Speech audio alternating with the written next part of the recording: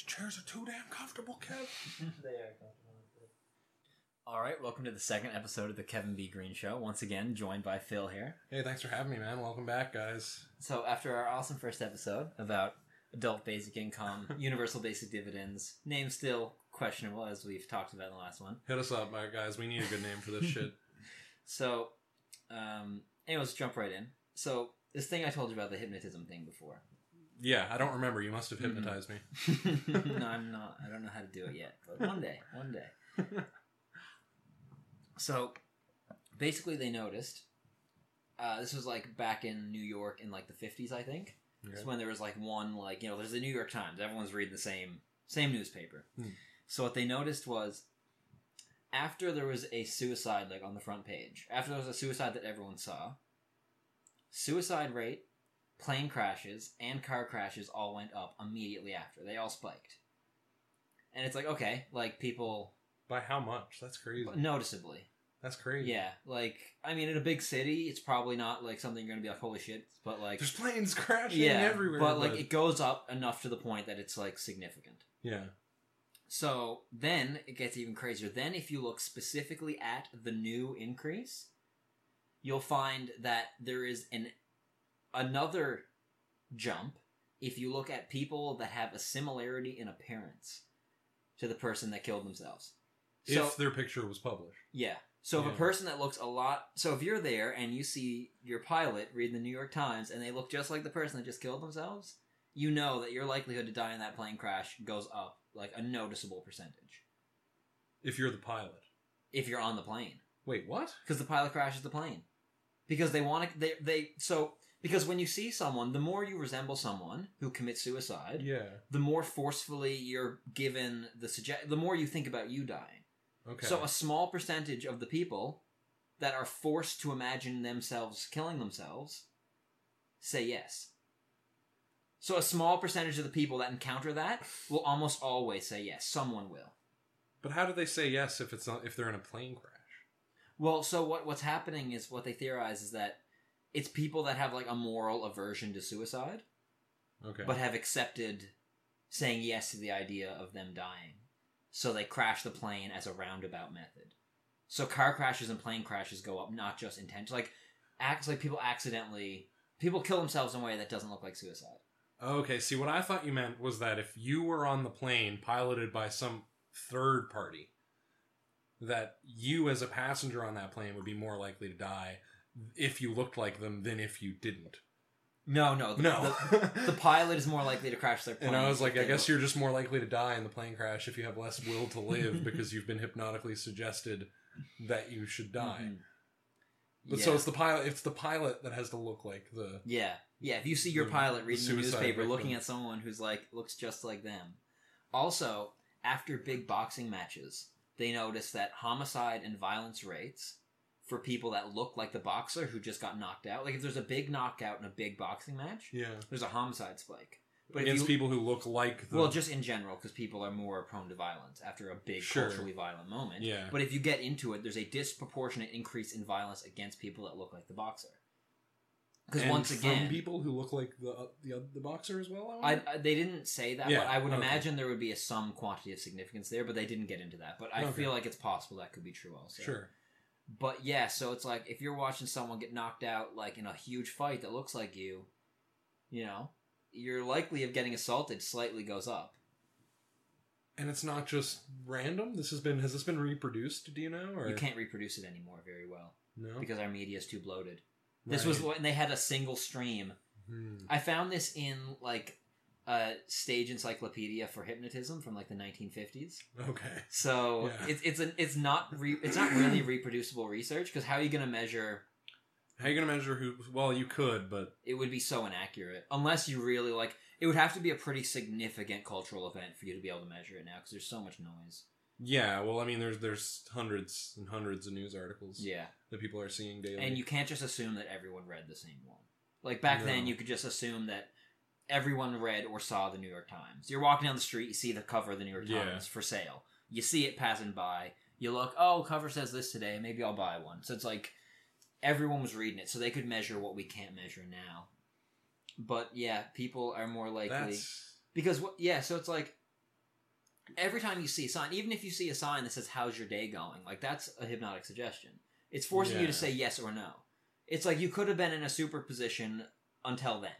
Yeah. It's like you have to pick yes or no. So when you see someone look like you killed themselves, it really forces you to say yes or no. And most people are like, oh, I'm not going to do that. But some people, they just subconsciously say yes, and they crash planes and cars to avoid, like, consciously dealing with the fact that they're committing suicide. And all subconscious. That is wacky, man. That's all. So psychologists were trying to figure it out, and then in that hypnotism book, the guy who wrote it just threw it in as like a tidbit, just like, oh, by the way, like they've been trying to figure out this answer. Well, it's hypnotism. Okay. So it's like, I mean, I haven't really Googled it, but I feel like it's like pretty like random. I haven't checked my sources. It came out of a hypnosis encyclopedia. But yeah, probably true. I mean, we're talking about it. Mm-hmm. Really random thing to lie about, so I'm just going to trust it here. Maybe I'll Google it. I'm sure someone fact check it. In a year when all of my podcast videos blow up, like someone will... I'm going to be overwhelmed with comments about it. I mean... Or in like 2 weeks when it blows up. Either way. If it's not true, and I mean, this is a slippery slope to go down, but it's like, if it's not true, it is still true that like what you see in the media and like the news is suggestive. You know? Like, your brain can't help but play out scenarios if it sees... Like, your brain is just going to fill in the blanks of scenarios and play out these things subconsciously just because it's been prompted. It's like, okay, here's a suicide. Looks like you, so it's like, well, that fits a narrative of you killing yourself. It's like, sure. And if you're playing that out subconsciously, that is going to have effects that, like, propagate upward to your actions that you might not know where they come from. And like, I would expect that a lot of people who get into car crashes because of hypnotic suggestion in this fashion aren't doing it because I'm going to crash my car now. But even just like being less careful, or like in the plane crashes, like the common cause they noticed was just like forgetting to put out the landing wheels. So it's not like it's not like they were like up at cruising altitude and they decided just to nosedive. It's the pilot who's responsible for putting out the landing wheels just forgets. Just doesn't. Or even just does it late. Yeah. And then done. Damn. Yeah. They just like... Yeah, it's like they intentionally make a mistake. And then there's the people who actually do go and commit suicide. Yeah, there are like just a general jump in suicides. Yeah. Yeah. But that's like less wild. Well, that just makes me wonder about like... And I know we were kind of saying we might not get political, but it makes me wonder about like violence and crime and how, like, you know, for example, like police brutality. It's like if the media is constantly showing these scenes of police brutality, a small percentage of the police will immediately say yes, and they'll become more brutal. Yeah, if you because tell that cops, image is just out there. Yeah, if you tell cops that they're violent, they'll become more violent. Yeah, like people will become like.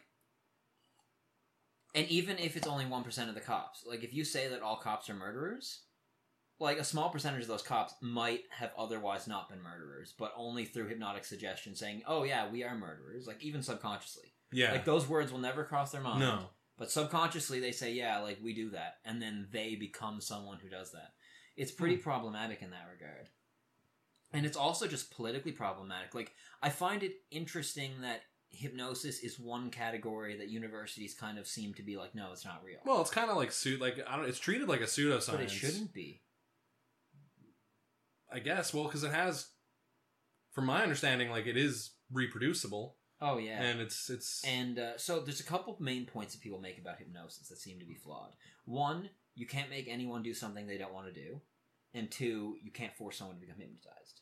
Both of those things are kind of like gray areas.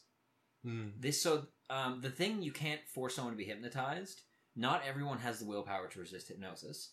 And also, in that same encyclopedia, he was just like, I feel like I shouldn't say this because it's like not healthy practice for a hypnotist. But back in the day, they don't do this anymore because it's too risky. But back in the day when like people could get away with more shit, you know, imagine you're a Vegas hypnotist, you're putting on a show, everyone knows it's like a show, but then there's that one drunk dude that's like, gets up on stage like, you can't hypnotize me! Yeah. You know? So what they do... They have a trick? not really a trick. It's basically just assault. They say, okay, you don't think I can hypnotize you? Watch. And I can't remember all the steps, but it involves putting your hands under their ribs and saying, I want you to breathe out, or breathe in and breathe out. And at some point in the process, when they exhale all the air, you just apply as much pressure up, like a snake, stopping them from breathing in. And you just don't let them inhale oxygen. And you start choking them out from the rib cage while whispering hypnotic suggestions into their ear, and as they start falling asleep, they become hypnotized. So you can, like, forcefully hypnotize people. Right. Because they're going to become more suggestible as they lose start, and just before they completely pass out, or even after they pass out, they'll wake up hypnotized a lot of the time, if you know what you're doing. And will the crowd know what's happening? I wonder? No, because, like, I think that's why they used to choke them out at the rib cage, not the neck. If you just choke someone out, it's like... Hey, yeah, if you just put them in a headlock, it's like... Yeah. But if it's like, now I want you to breathe in and out, they don't know that they can't breathe. Huh. So they choke them out from the rib cage and hypnotize them, apparently. So... Damn, so... It's like, yeah, like, when you're like, you can't hypnotize me, it's like, well, if someone who knows what they're doing takes you somewhere private, yeah. Yeah. And well, I know they did a lot of, like, research with, like, psychedelics and hypnotism back in the day, too. So it's like, you change someone's state of consciousness, either by making them pass out, slip into, like, a dream state, or you just give them psychedelics, then it's like, well, now they're just your puppet. And then... Even if they normally, under sober, standard conditions, would have had the willpower to, like, you know, not be hypnotized. And then the second point I was talking about, they say, like, you can't make a hypnotized person do something they don't want to do. Yeah. Because, like, we have, like, very strong, like, moral frameworks. And any hypnotism that doesn't fall into that moral framework gets, like, rejected. But that doesn't mean our moral frameworks are unbreakable. Like, a really, like, extreme way that this is done is, like, with child soldiers. Specifically, I think, in, like, African war tribes. Okay. What they do is they blindfold them, they put an AK-47 in their hands, and they say, if you don't pull the trigger, we'll kill you. Or something along those lines, right? They make the kid pull the trigger with a blindfold on, not knowing that their family are in front of them. Jesus. So what happens is, they pull the trigger, like, because they're morally willing to say, yes, I will pull the trigger of a gun. They're not going to kill their family. Right, because they don't know what the outcome of their actions are. So it's like, when put in a scary situation, all they have to do is squeeze their finger, blindfold comes off, family's dead. Is that hypnotism, though? It's a form of, like, suggestion. Right? Like, if I just, like... It's like waking hypnotism, in a sense. It all falls... This is the thing. This is why they should be teaching hypnotism in psychology classes. Because, like, so much of what we don't admit is hypnotism falls under the umbrella of hypnotism. Right. It's like, that was a suggestion. Because you don't have to take someone... The reason hypnotists take people down to full somnambulism is just because that's our most suggestible state. Okay. That's when we're most likely to say yes to things. And it's a very submissive thing that you give someone that power over you. Yeah. But we're always somewhere fluctuating in somnambulism. Like, people say things to you and you say yes or no.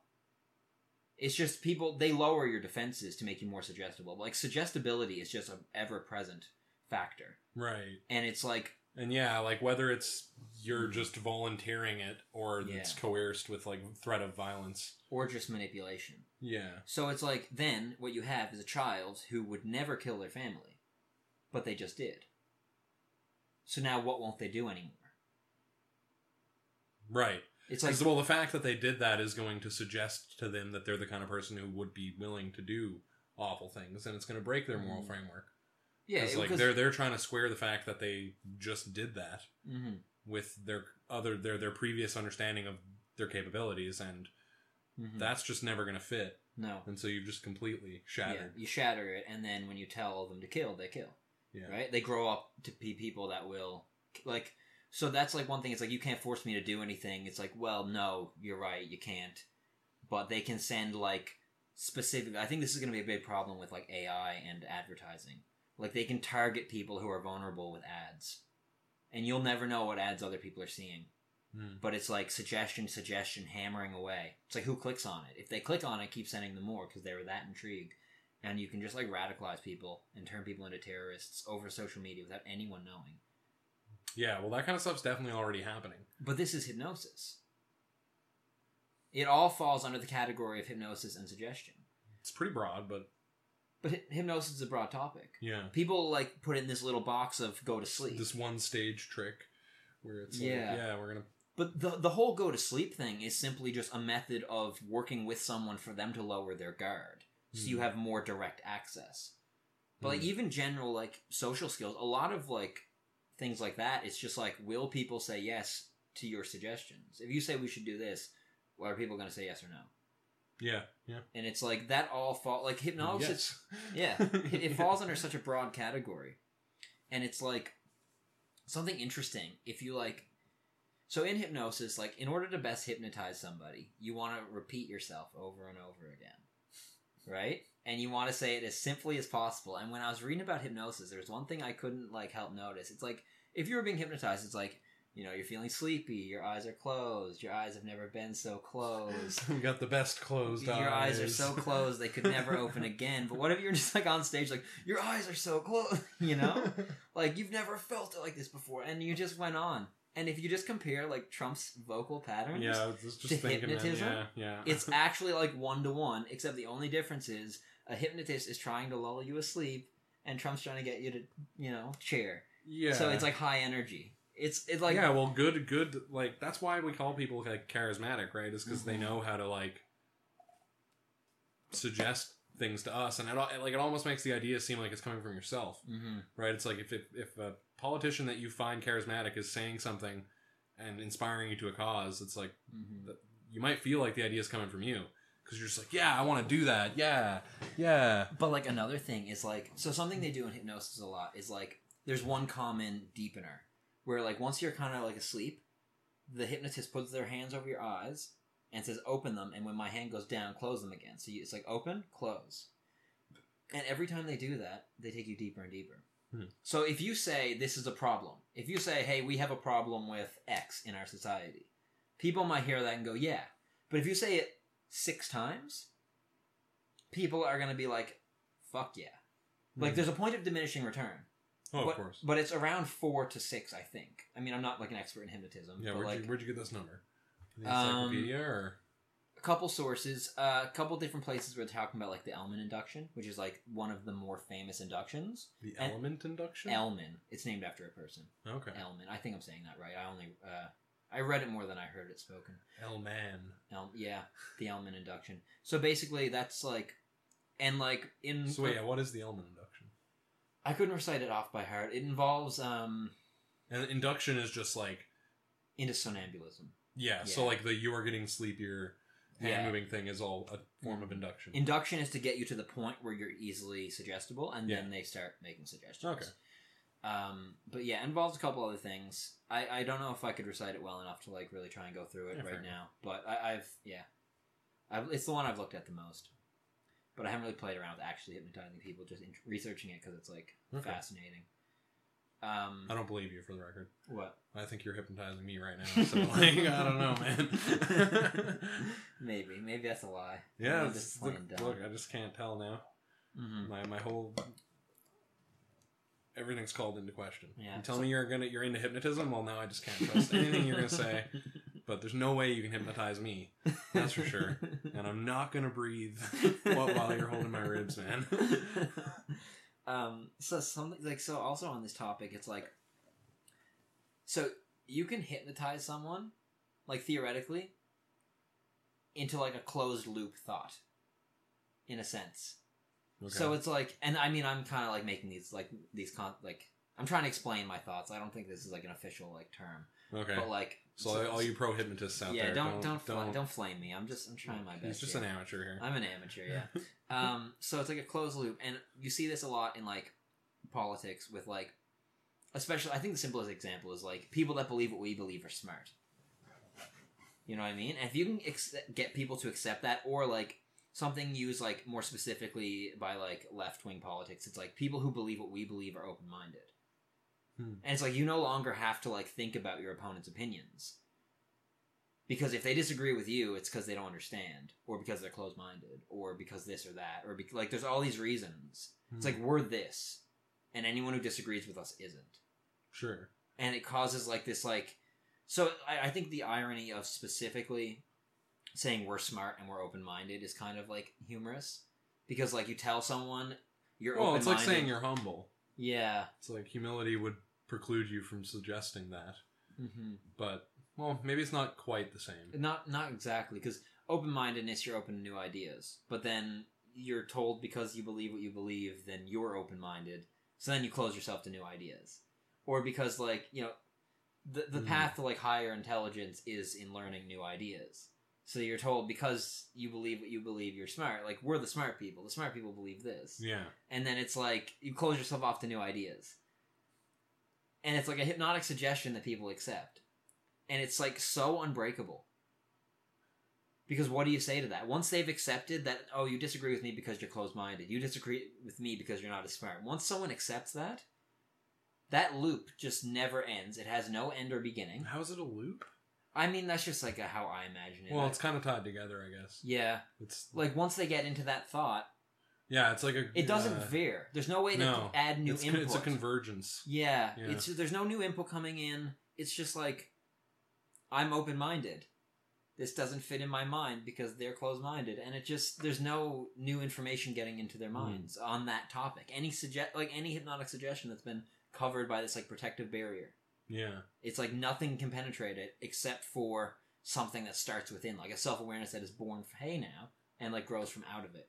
So they're like completely impenetrable on all these topics because hypnotic suggestions like that. So would you think that like most like opinions are like that though? Or is it like what the specific form of the every opinion is something that you once said yes or no to. Yeah. It's like you heard that and you're like... But some opinions don't necessarily come with the side of it that says, like, if you disagree with this, then you're closed-minded. No, but some, like, those opinions... But I feel like a lot of them do have this, like, defense mechanism where, because, like, from the idea's point of view, like, it just wants to get in your brain, stay there, and reproduce. Yeah. Like, it doesn't want new ideas to come fill its niche. So, like, it's adaptive for an idea to have some kind of mimetic protection. Yeah. Like that. But it's also kind of psychotic because you can't break out of it. Yeah. So you just get lost in your pattern of thought and behavior. But I don't even necessarily think ideas like that are inherently bad. No, not necessarily. Like, I think, like, if you have... they can be framed positively or negatively. Yeah. Like, I think, like, there's a form of happiness that exists in the same way. Like, a closed loop protection, like, does not let self-awareness or new ideas in that contradict it. Contradict the happiness. They contradict the happiness, in a sense. Yeah. But it's, like, it also, like, as long as you maintain the rationality to, like, recognize when an outside idea... Because it's, like, if something's going to kill you, it's going to contradict your happiness because you're not going to be alive anymore. So it's like... Well, yeah, I mean... The things that unless matter, you have happiness in the afterlife. Maybe, but that's right. Another... But that's where my mind's going immediately when you bring up the idea of a happiness that's, like, safeguarded from external inputs. It's like, I think that, like, a lot of what people do with, like, religious belief and, like, is this idea that wherever you go, whatever things change, whatever new information may come your way, like, if you really believe in, like, your God or the afterlife, or some of these, like, you know, they're beyond physical things. They're, like, supernatural things, I guess. But specifically, like, God and stuff. It's like, you can have that no matter what's going on. As long as you don't allow something to subtly enter in and break your belief. Yeah. Right? Yeah, beliefs like that are pretty important. Let's see, I want to just double check the videos on. Oh my god, that'd be so funny. Okay, yeah. I didn't check it before we started. I clicked play, but I should have double checked it. Yeah. But like beliefs like that are pretty impenetrable. Yeah. For better or worse. Well, and I was listening to there's a Canadian psychologist, John Vervaeke. Yeah. He did a podcast called Awakening from the Meaning Crisis. Yeah. And he talks about this idea where I think he calls it like I cannot remember what it's called for the life of me. But anyway, it's a cool idea. Basically, like, the reason that religions succeeded in large part is because it allowed people to have something to ground themselves and something to give them, like, a sense of, like, home and belonging even when everything in the external world was just poverty and suffering. So, like, if you believe in God and you believe that he has your back no matter what, then, you know, your family, it's like the story of Job, right? It's like your family can die, you can lose your job, like floods, pestilence, plague can all occur. And you can be rotting in the ground, dying, and still be like, well, I still got God. And this is specifically borne out in like the fact that like if you put someone in solitary confinement and they're not religious, they go completely mental. Whereas like very religious people, like strongly religious types, can survive much longer in solitary confinement because they can just retreat into prayer and into their belief system. And they can just find a sense of like psychological home and grounding in that idea. And so like that's partially why the idea is adaptive for a society or for like an organism anyway. Yeah. So, and it sounds like that's kind of the same kind of loop. It's like you don't let anything in that contradicts let anything in, and it's just always there. And but if it's robust enough, you can actually have a sense of like psychological identity wrapped up in it as well, which is kind of what you're seeing also happening with a lot of like political movements. And it's interesting that you see the intersection of like, well, the influence of like identity politics, right? It's like, well, if my politics are my identity, then I'll always have it. So my politics must be like correct because they're like eternal because they're my identity, and I have them wrapped up in this way that's akin to what religions were doing with their ideas of the divine. And I know a lot of people are talking about how like the radical left is like religious in a sense, like a lot of the things that are happening like with the movements like BLM, Antifa and stuff. Not to say anything bad about it, but like a lot of the fervor behind it almost does like mirror like religious groups. I think the thing is the idea that a person could be non-religious and functional. Now, I mean, religious might not be the right word, but for a person to lack faith or unity or like a group identity, for a person to lack a cult, like it's almost incapable that we can function without. I'm heavily leaning towards it's not possible to function without a cult. So it's like the people that rebel on religion need something. And so it's like the political ideologies become religion. The academia becomes religion. And it's no longer about the truth and the science. It's no longer about like actual political improvement so much as it is about like a culture and like a belief system and a unity in a group. Feeling safe in numbers. And I think that like, you know, obviously there's a huge rise of atheism in the last like, 100 years, especially the last like, the closer you get to now, the more the rise has the thing been that exponential. I find funny about atheism is that it's like it doesn't answer any questions still. It's like pure ignorance in a sense. Like it's like, okay, we know enough about science to say that we can accurately put back the story of creation a few billion years. Arguably. Of like, the Earth? Well, the Earth is like, I think 5 to 7 billion years old. Just the creation of everything. Well, like, we can push... It's like 13 billion. Yeah, we can push that back 13 billion years, so now you've disproved creation. It's like, no, you have... It's like, an atheist really just means you don't have an opinion on an origin.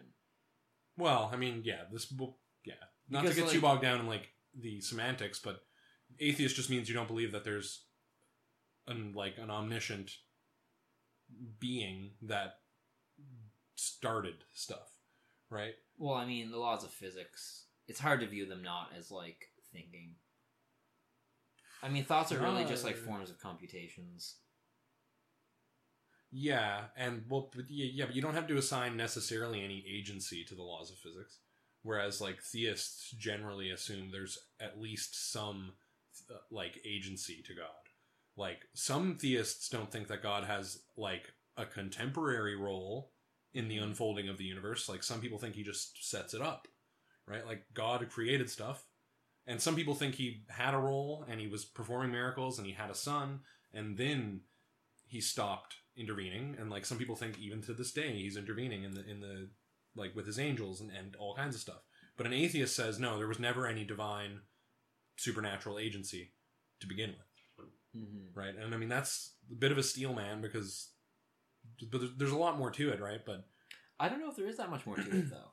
Like, there are systems computing all of our functions.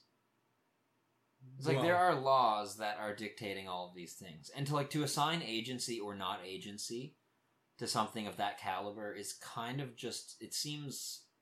I mean, to me, that seems very semantic. It's like to talk about whether or not it's doing it for a reason or just because it is what it is. Like, things do what they do. Yeah, well, exactly. Well, you get to the whole point where it's like, yeah, where do you even draw the line at agency? Like, are we even agents? Really? Like, you could look at it scientifically and say, like, no, we're just collections of particles, collections of particles that are just behaving deterministically or up to a limit deterministically, right? And could in principle be computed.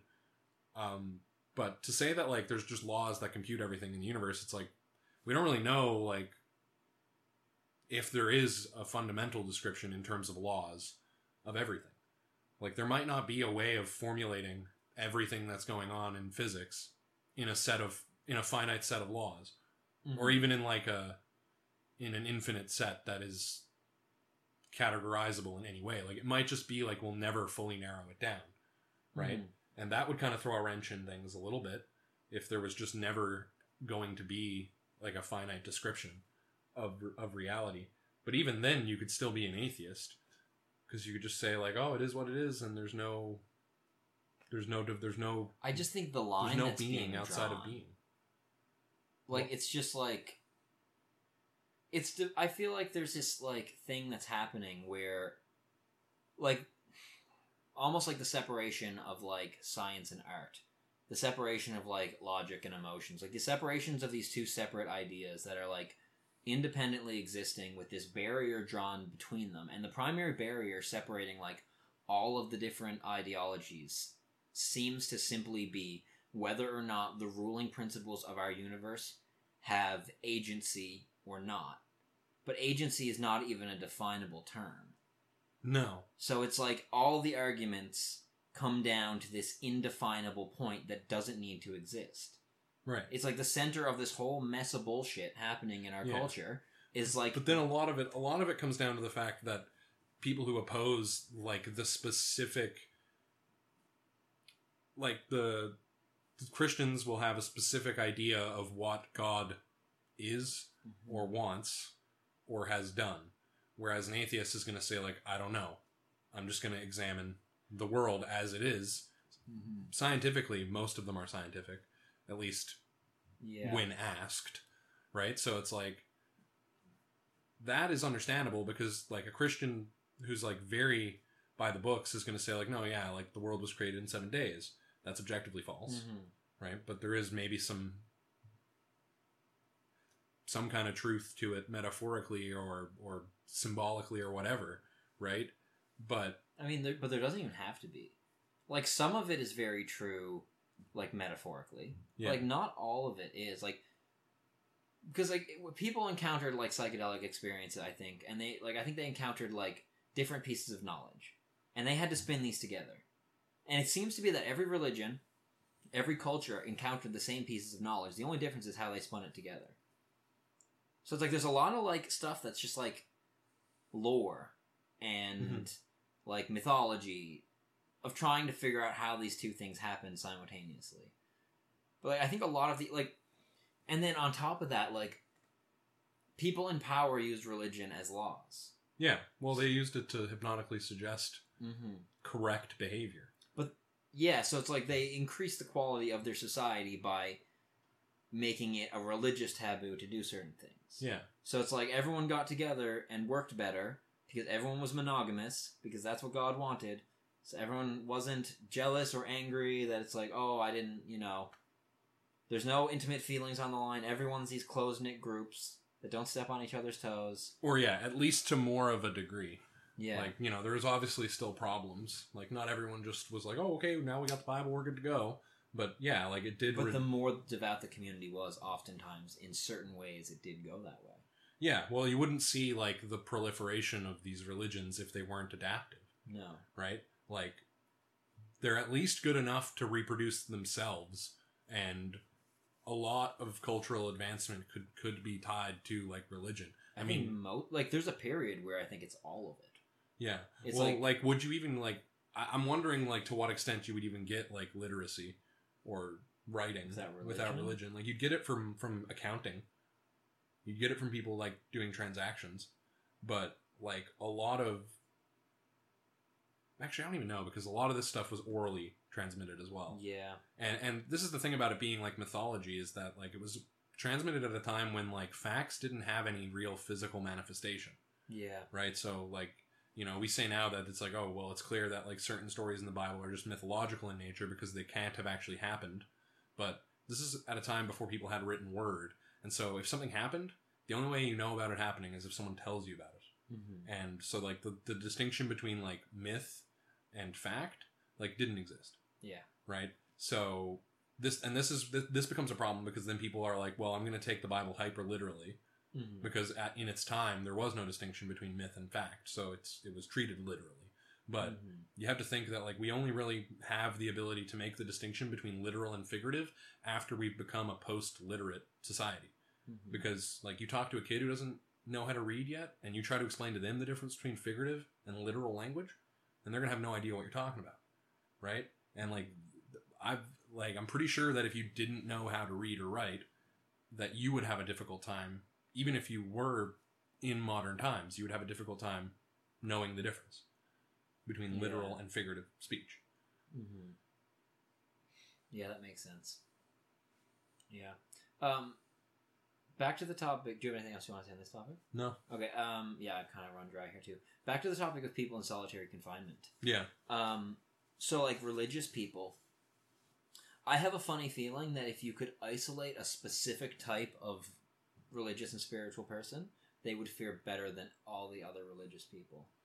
Yeah. And I think that type would probably be people that didn't really have any specific beliefs, but were just interested in their own consciousness and just simply the aspect of self-improvement.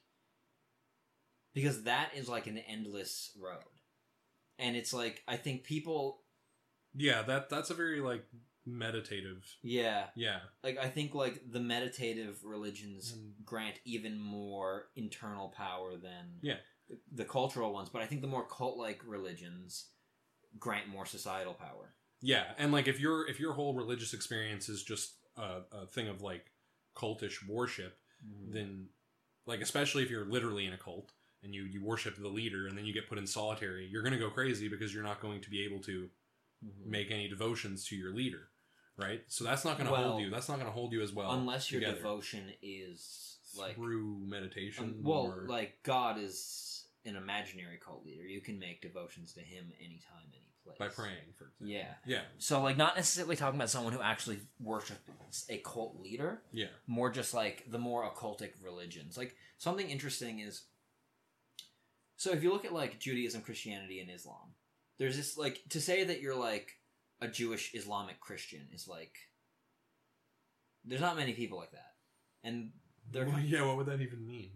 Well, I mean, there's a saying... You're just a broad follower of Abraham? Like... Well, but there's a saying... Well, they do kind of have, like, differing beliefs on certain things. But it's like... There's a saying in... I can't remember where. I want to say China. But just, like, Eastern, like, Asian countries. That a person should wear a Confucius cap, a Taoist robe, and a Buddha sandals. It's like... Because I have actually a good book, Analytics by Confucius. Okay. I hope I have a good translation. I don't know. It's hard to say, It's so complicated, those books. But basically, it's just, like, philosophy of how, like, to deal with people. Not deal with people, but, like, how people should best behave. And it's kind of just, like, it makes sense why people would want to wear a Confucius hat. It's, like, very, like, be respectful, be a good person, like... But it's not just be a good person. It's, like... It's hard to describe, or maybe I'm just doing a poor job. Yeah, but the idea would be that you'd take from these different branches... Yeah. In order to become more, like, enriched. Yeah, they all have different spiritual values. life. Yeah. And, like, they're all complete enough in their own sense, in the fact that they're all garments, right? Yeah. But you have to have a wardrobe. Mm-hmm. But yeah, I don't see how you could really wear Judaism, Islam, and Christianity. Yeah, because I think they're like cult-like religions versus meditative. Yeah. Like, you can meditate in many ways, but you can only really practice occultism in one way. Yeah. If you're practicing multiple forms of occultism, then you're not really in any of them. Well, that would be like... You're not devout. No, but, like, yeah, that would be actually a cult. That would be, like, the occult, right? Like, no, I think all religions are cults. Are cults? Yeah. Yes, but they're not all occult. Like OCC. No, I think they kind of are. Yeah, but, like, specifically, I mean, like, if you're an occultist, You're going to be studying your all religious ideas that are of benefit to you in order to increase your own occult power. Like, you're going to find, your own magic, and you're going to practice your own spells. And you're just going to borrow from what other people have done. The occult tradition is, very self-governed. You're the one in charge in these things. Whereas if you're in a cult, a cult, then it's it's very much more it's more like you're just taking the information from that cult, right? So if you're a Christian, you're probably not taking spiritual guidance from other religions, because that would be heathen, and it would be a cult. You'd be a witch, right? If you're out there practicing spells and shit, that's witchcraft, right? But if your main goal is just to have spiritual or occult power, you're going to be borrowing from everywhere.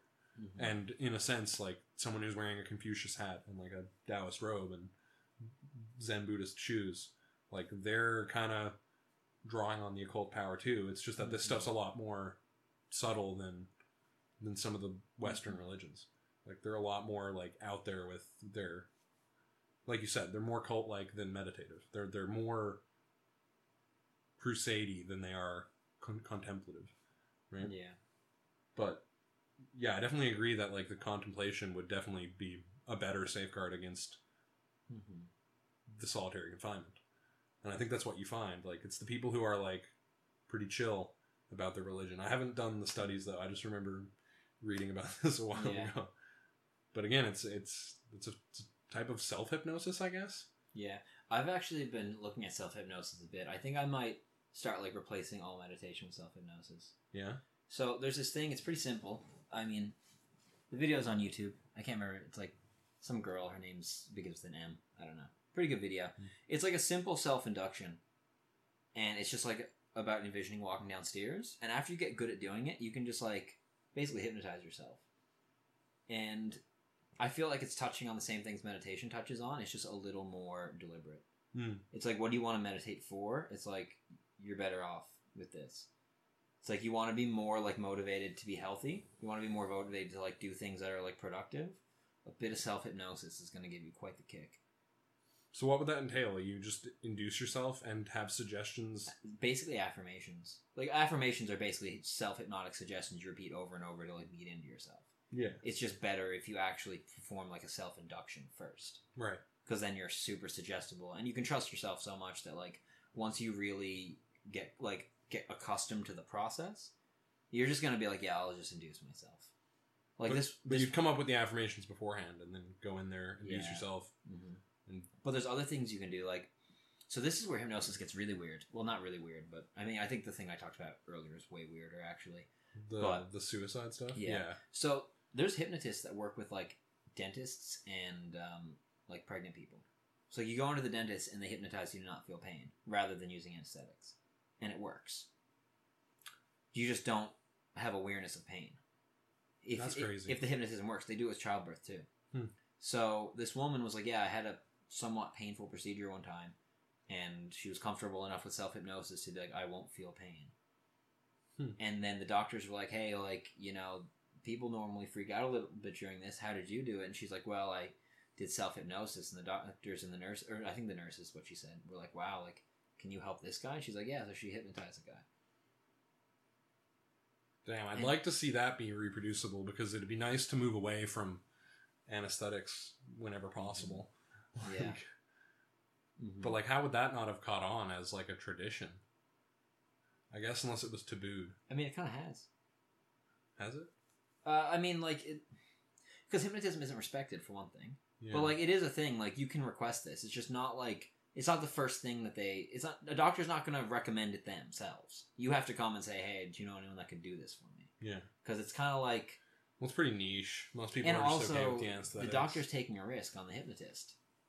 If they start drilling into you and you don't have anesthetic and the hypnotist didn't work and you start flailing and there's a drill in your mouth.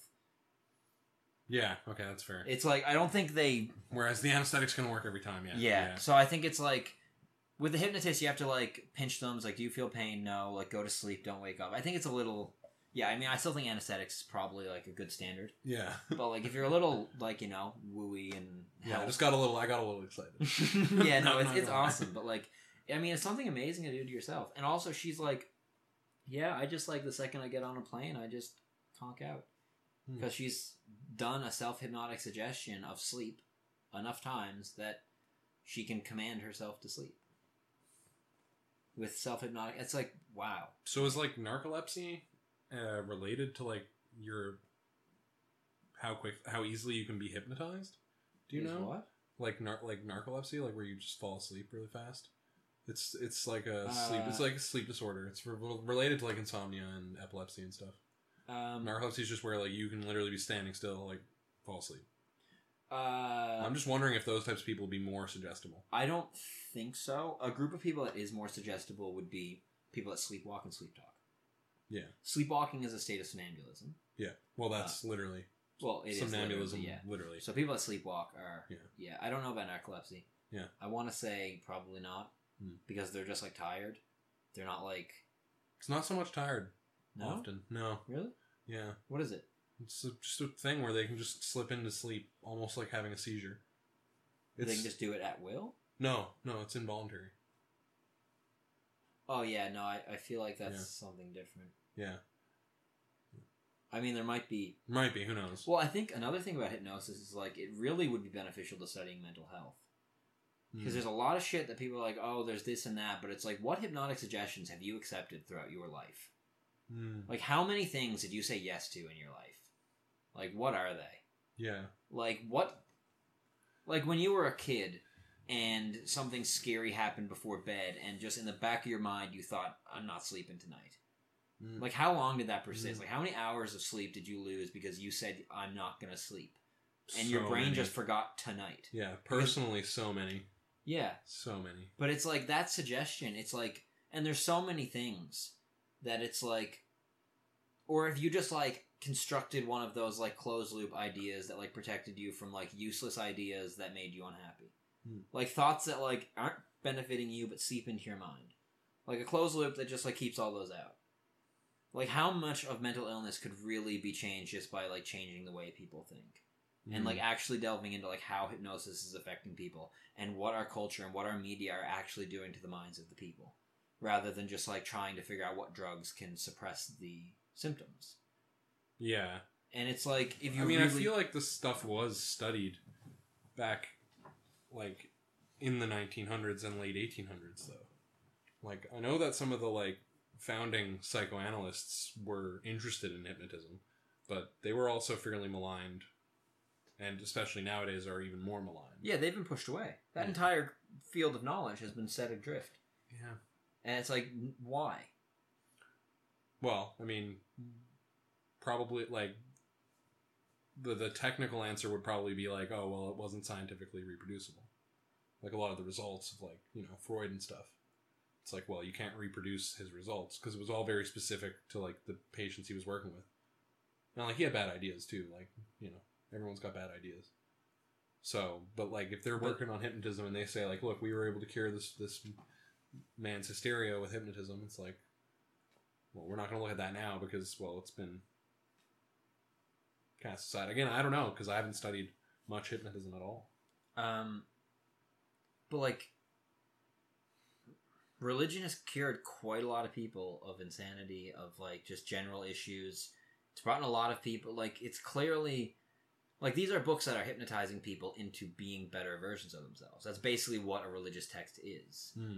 You know, it's like, clearly it works. It is clearly reproducible. Like... Yeah, I guess, though, there's a real push to, like, blame a lot of people's mental issues on religion, too, though. Like, you hear about, like, Catholic guilt and stuff. Like... Well, I mean, those are just because the religions went a little extreme with certain things.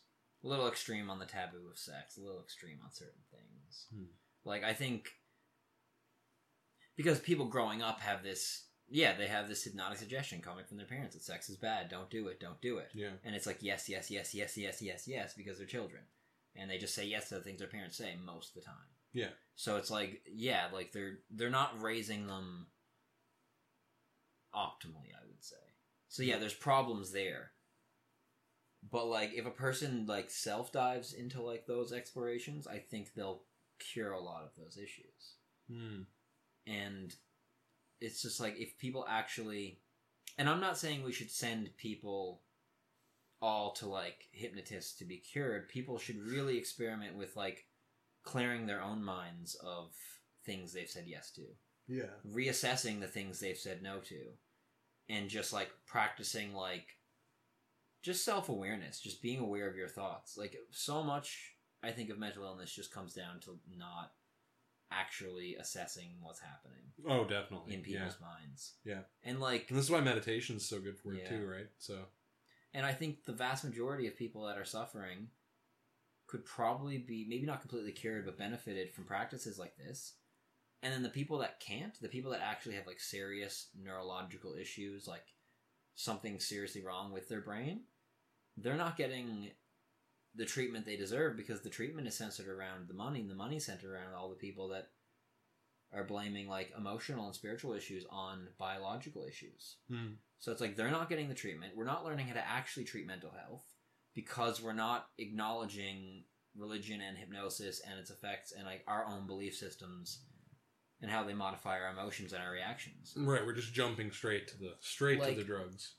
So we were talking about this earlier. Like, I had, like, a weird thought about astrology, and this kind of plays into this here.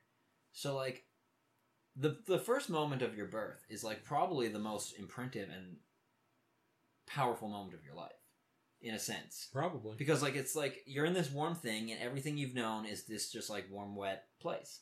And then all of a sudden there's light, there's people, there's sounds, there's different feelings, and it just all hits you at once.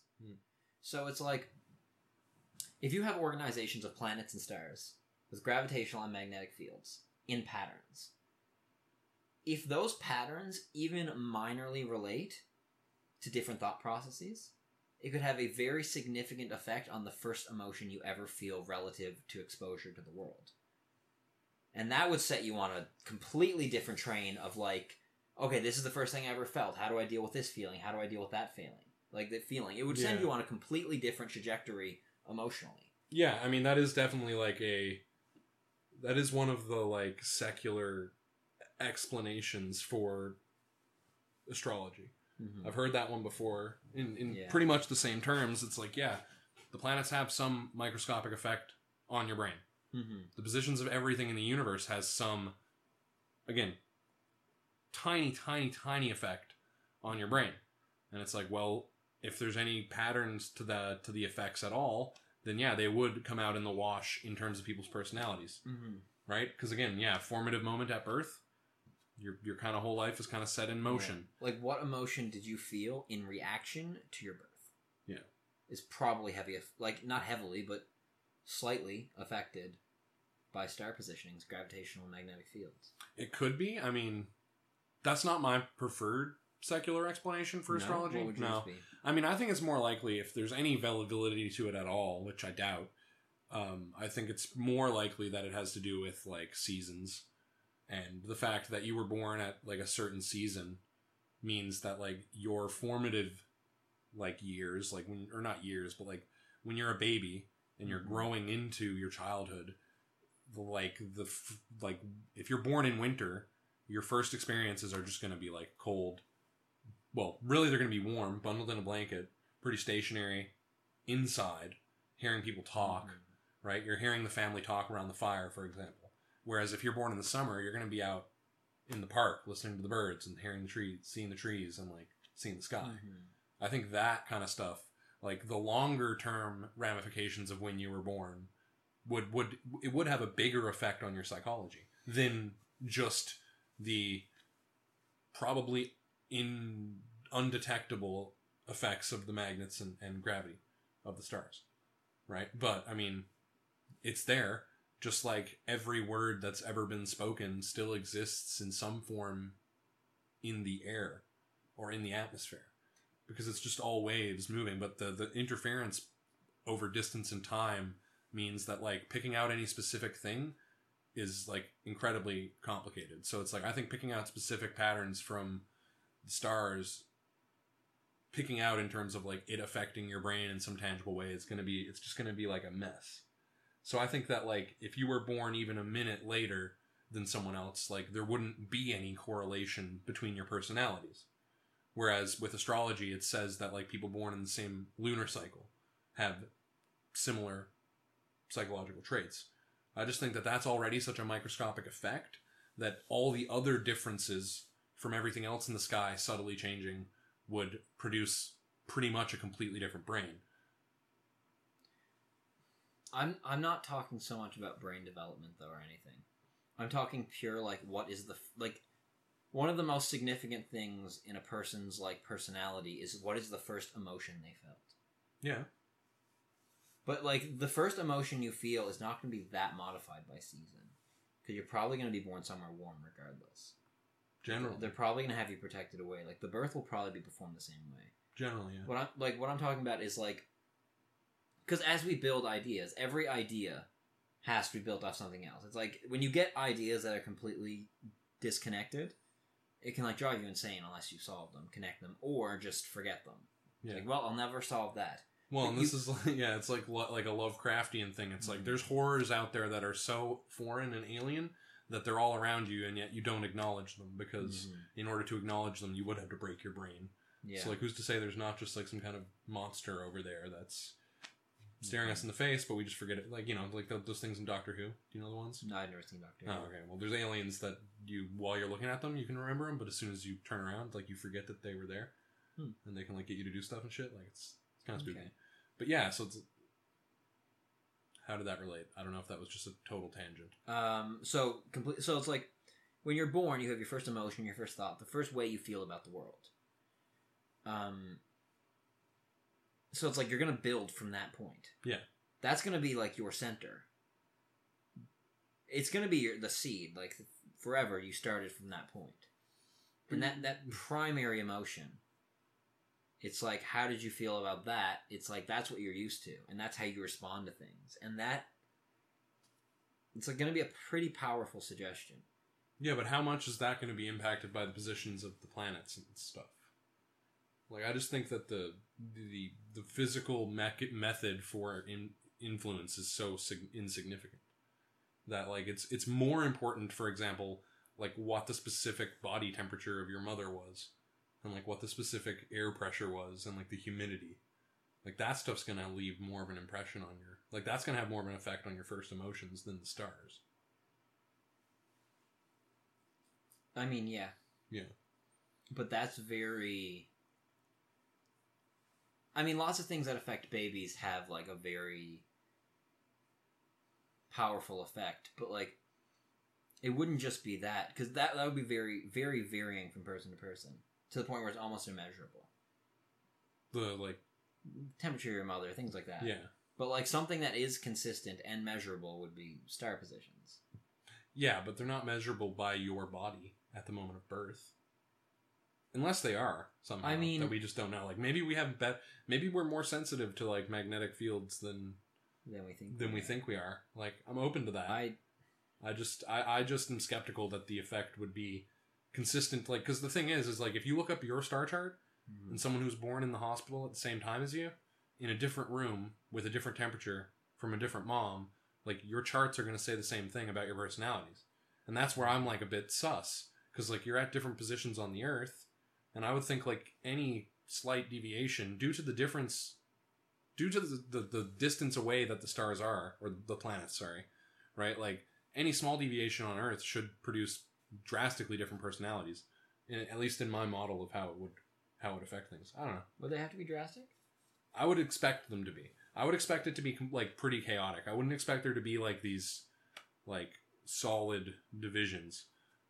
Month to month. Oh, I don't think they are solid. I think that's why, like, people that... Well, it's a spectrum, though. Yeah. Yeah. But I wouldn't even expect it to be a spectrum. I would expect it to be, like imagine, like, there's, like, 4 things you could be. Like, 4 ways you could be. Mm-hmm. I wouldn't imagine it to be, like, a quadrant of, like, red, blue, green, yellow, or a spectrum of a rainbow. Like, I would imagine it to be, like, a bar of red here and then, like, a little green and blue. Like, any point, if you move 1 point over, you're going to be a random color. Like, if you change any of the parameters at all, you're going to be in a completely different spot from anywhere on the spectrum, is how I would... Because I would expect it to be a chaotic system because of how minuscule the influence would be from the stars, just because they're so far away. So, like, any small change would produce a different output. Yeah, but, like, you can't really boil someone down. Like, even if, like, astrology seems to be consistent with certain people, like, you can't, like, you still would never be able to boil everyone down to just that. Basically, the idea would just be that there would be one, like, there would be a consistency between some people. There often seems to be. Yeah, it's hard to say, though, because, like, a lot of that, too, is a lot of the astrology, like, people say they relate to it and stuff, but a lot of that is also just suggestion. Yeah. Yeah, because it's like, you know, if you're an Aries, Taurus cusp, you probably, when you open Coffee News, you probably see, like, both the Aries and the Taurus thing, and you read it, and you're like, oh, yeah, you know, you feel inspiration. This would be a good time to, like, reach out to friends. Oh, I'm not talking about and then it's like, oh, yeah, true. Yeah, well... horoscope is kind of like... I think horoscope is almost pure hypnotism. Yeah, it is. Well, and everything's written so vaguely that you can...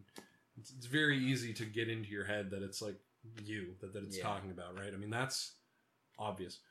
But, so what are you specifically talking about then? Because that's kind of my whole look at astrology, is like horoscope and birth chart, like personality. I'm talking birth chart personality. Yeah.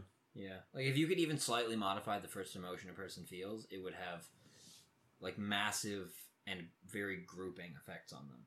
Yeah. It's like, if people born around this time were slightly more like this at birth, or they experienced, like, slightly more of a feeling of anything. It's like, how scared are you? If it has the ability to even slightly modify your emotions, it would group people by the month they were born in the first emotional experience.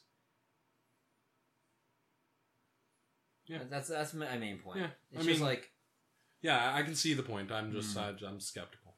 I think it's more likely to be long-term effects based on, like, roughly when you were born. Well, I mean, that would play into it too, regardless. Yeah, like, yeah, seasons. I'm not gonna say I've never, like, thought about the seasons thing. I just think it's like the seasons thing is kind of, like, obvious in a way. Not obvious, but, like, it's just there. Like, your climate affects you. People are affected by their climate. Yeah. But, like, just the seed of consciousness thing, it's like, if it can modify that at all, I'm not saying it can, just like if the stars have any ability to, like, any consistency in a slight emotional modification, then it would group children by the day they were born, or the moment they were born.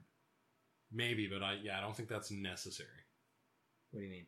Well, because if it can affect them at all, like I said, I can see it being chaotic effect. Like, if it's consistent that, like, okay, if the moon is in this phase, then you're going to have this feeling, then sure. But if it's... I imagine the mechanisms for it, and I'm just struggling to see how they would not be... Like, if they were predictable at all, I just would think that, like, astrology would be even more clear and obvious to people. But, like, the fact that we can easily dismiss it as just, like, suggestion, to me makes it seem kind of, like, improbable. Anyway. Well, I'm thinking very minor effects. Yeah. Like... But the minor effects would be, like, subtle. They wouldn't be, like, specific. Like... Yeah. No, because what I'm saying, a minor effect on a baby would be, like, pretty significant later on. Yeah, but... aiming it would be hard. You're never going to get me to budge on this one, for the record. Like, you're not. I think that positions of planets is going to be a chaotic system. Like, it's just too... Well, they don't even really measure the planets that much. It's mostly just the sun. Yeah? I mean, well, for your sun sign is the primary thing, yeah. But everything else is, like, secondary. Moon sign secondary, everything else is just, like, small details. Yeah. But they are supposed to be, like, consistent for people who have the same... Like, if you have the same sign for Neptune as someone else, that's supposed to say something about, like, a similarity you have. Or it's supposed to interact in other ways with the other signs and produce, like, second and third order effects and stuff. And it's just a big mess. I don't know much about that stuff. All I know is that I'm an Aquarius and my moon sign's Gemini. And that I have, like, 3 other Aquariuses somewhere in my chart. And I think I have a Scorpio. I don't know. I don't know. I looked up a chart once. I'm not even sure exactly when I was born. I'm pretty sure it was 10:30 a.m. Yeah. But I could be wrong. So maybe my whole chart... Maybe I'm a completely different person than I think I am. Maybe that's... Wouldn't that... That would explain some stuff. Alright, well, they need to find someone who is, like, heavily identifying with zodiac signs, and they just... but who has been lied to about their birthday. Yeah, and then say, okay, so now that you know this is your birthday, how do you feel? And it's like, oh, I actually feel like one of these people. It's like... Yeah. All my life I thought I was an Aries. Turns out I was actually born, and I'm a Capricorn. And all my life I was just like, I'd wear an Aries pride shirt. And the day I found out I was a Capricorn, everything in my life started making more sense. Before that point, I think I really had some serious disconnect between, like, my true self. You know, I never really felt like me. But now I can see clearly. Mm-hmm. Capricorn. Oh, God. Mm-hmm. Astrology... checked off the list. I'm done on astrology. I can't. Yeah. I'm can't evening right now. Mm-hmm. What else did you want to talk about? There was something. Oh, a couple more tidbits. I feel like it's probably getting pretty far. It's getting pretty... We're past an hour. Yeah. So, what about you? How you feeling? Call it pretty soon? Oh, I'm down. I mean, yeah, I don't have a lot of energy left. But... Okay. Alright, one last point and then we'll call it. Alright. So... Complete tangent, or is it going to be related? Completely unrelated. Just change of topic. Alright, and go. We're going. So I always see people talking about how college debts, not being able to file bankruptcy on college debts is just, like, corrupt, and it's the banks just, like, fucking people over. And I never see anyone... To this day, I've never seen anyone make what I feel like should just be the obvious point. That, like, if you let people go through school and just know that the money is just going to go to bankruptcy anyways, it's like, then they're just going to rack up as much debt as they want. Yeah. They're just going to, like, not only live, but live comfortably on the bank's dime. And then one day they're going to graduate and they're going to file for bankruptcy. And then, so, like, what do? Do you tell them you can't file for bankruptcy for 10 years? Then they wait 10 years and then they file for bankruptcy. They just ignore their debt. So people will just accumulate massive debts with no intention of ever paying them and just filing bankruptcy. And then the bank's just going to stop offering student loans because they're going to lose so much money on them. It's just going to be a huge loss of money. Do you think that many people would file for bankruptcy? I think... Or do you think, like, maybe what we need then is just, bigger ramifications for filing for bankruptcy? Like, I guess the ramifications are already pretty huge. What are they when they're knowledge? Like, if you went to medical school or law school, they'll take away your license. They can repossess your medical license, your law license. What if you did, like, computer science? They'll take away your computer. Like, you walk in, it's like, technically, I don't have a degree, but, you know? What if it's someone that's like, yeah, okay, maybe I'll never be able to buy a house, but I'll get, like, $300,000 free dollars. And It's pretty exploitable, yeah. Yeah, like, I think it would lose enough money that the banks would stop offering. I mean, I feel like you could almost just make the same point about bankruptcy in general, though. No, because there's things to take. Oh, yeah, true. Like, they'll foreclose your house. Yeah. They'll take all your shit. Yeah. Like, they'll come through and they will take everything they can take from you. And it's like, yeah, we'll call your debts even, but we're taking everything from you. Yeah. And it's like, what are you going to do? Like, you're a college student that has no property. You own nothing. You have knowledge that you I guess they could take your family's stuff. No, they can't. They can't in this system. But if we wanted to keep college tuition bankruptable, then you'd need a worse option. You'd need like a cosigner on the loan who would take the debt from you or something, maybe. Were you to file for bankruptcy. Something like that maybe. But yeah, I mean, it's obvious that, like, if you're allowed to just go bankrupt, then you're incentivized to just do it. Like, anyone who as opposed to pay back. But this is just because student loans are too expensive anyway. Yeah. Like, college is way too expensive. Oh yeah, college is way too expensive. But it's just like, the point about student loans always gets made. And it's like, too many people, I think, would file for bankruptcy on their student loans. And I think it would become it would take a couple broken windows. It would take a couple people to, like, publicly and famously do it.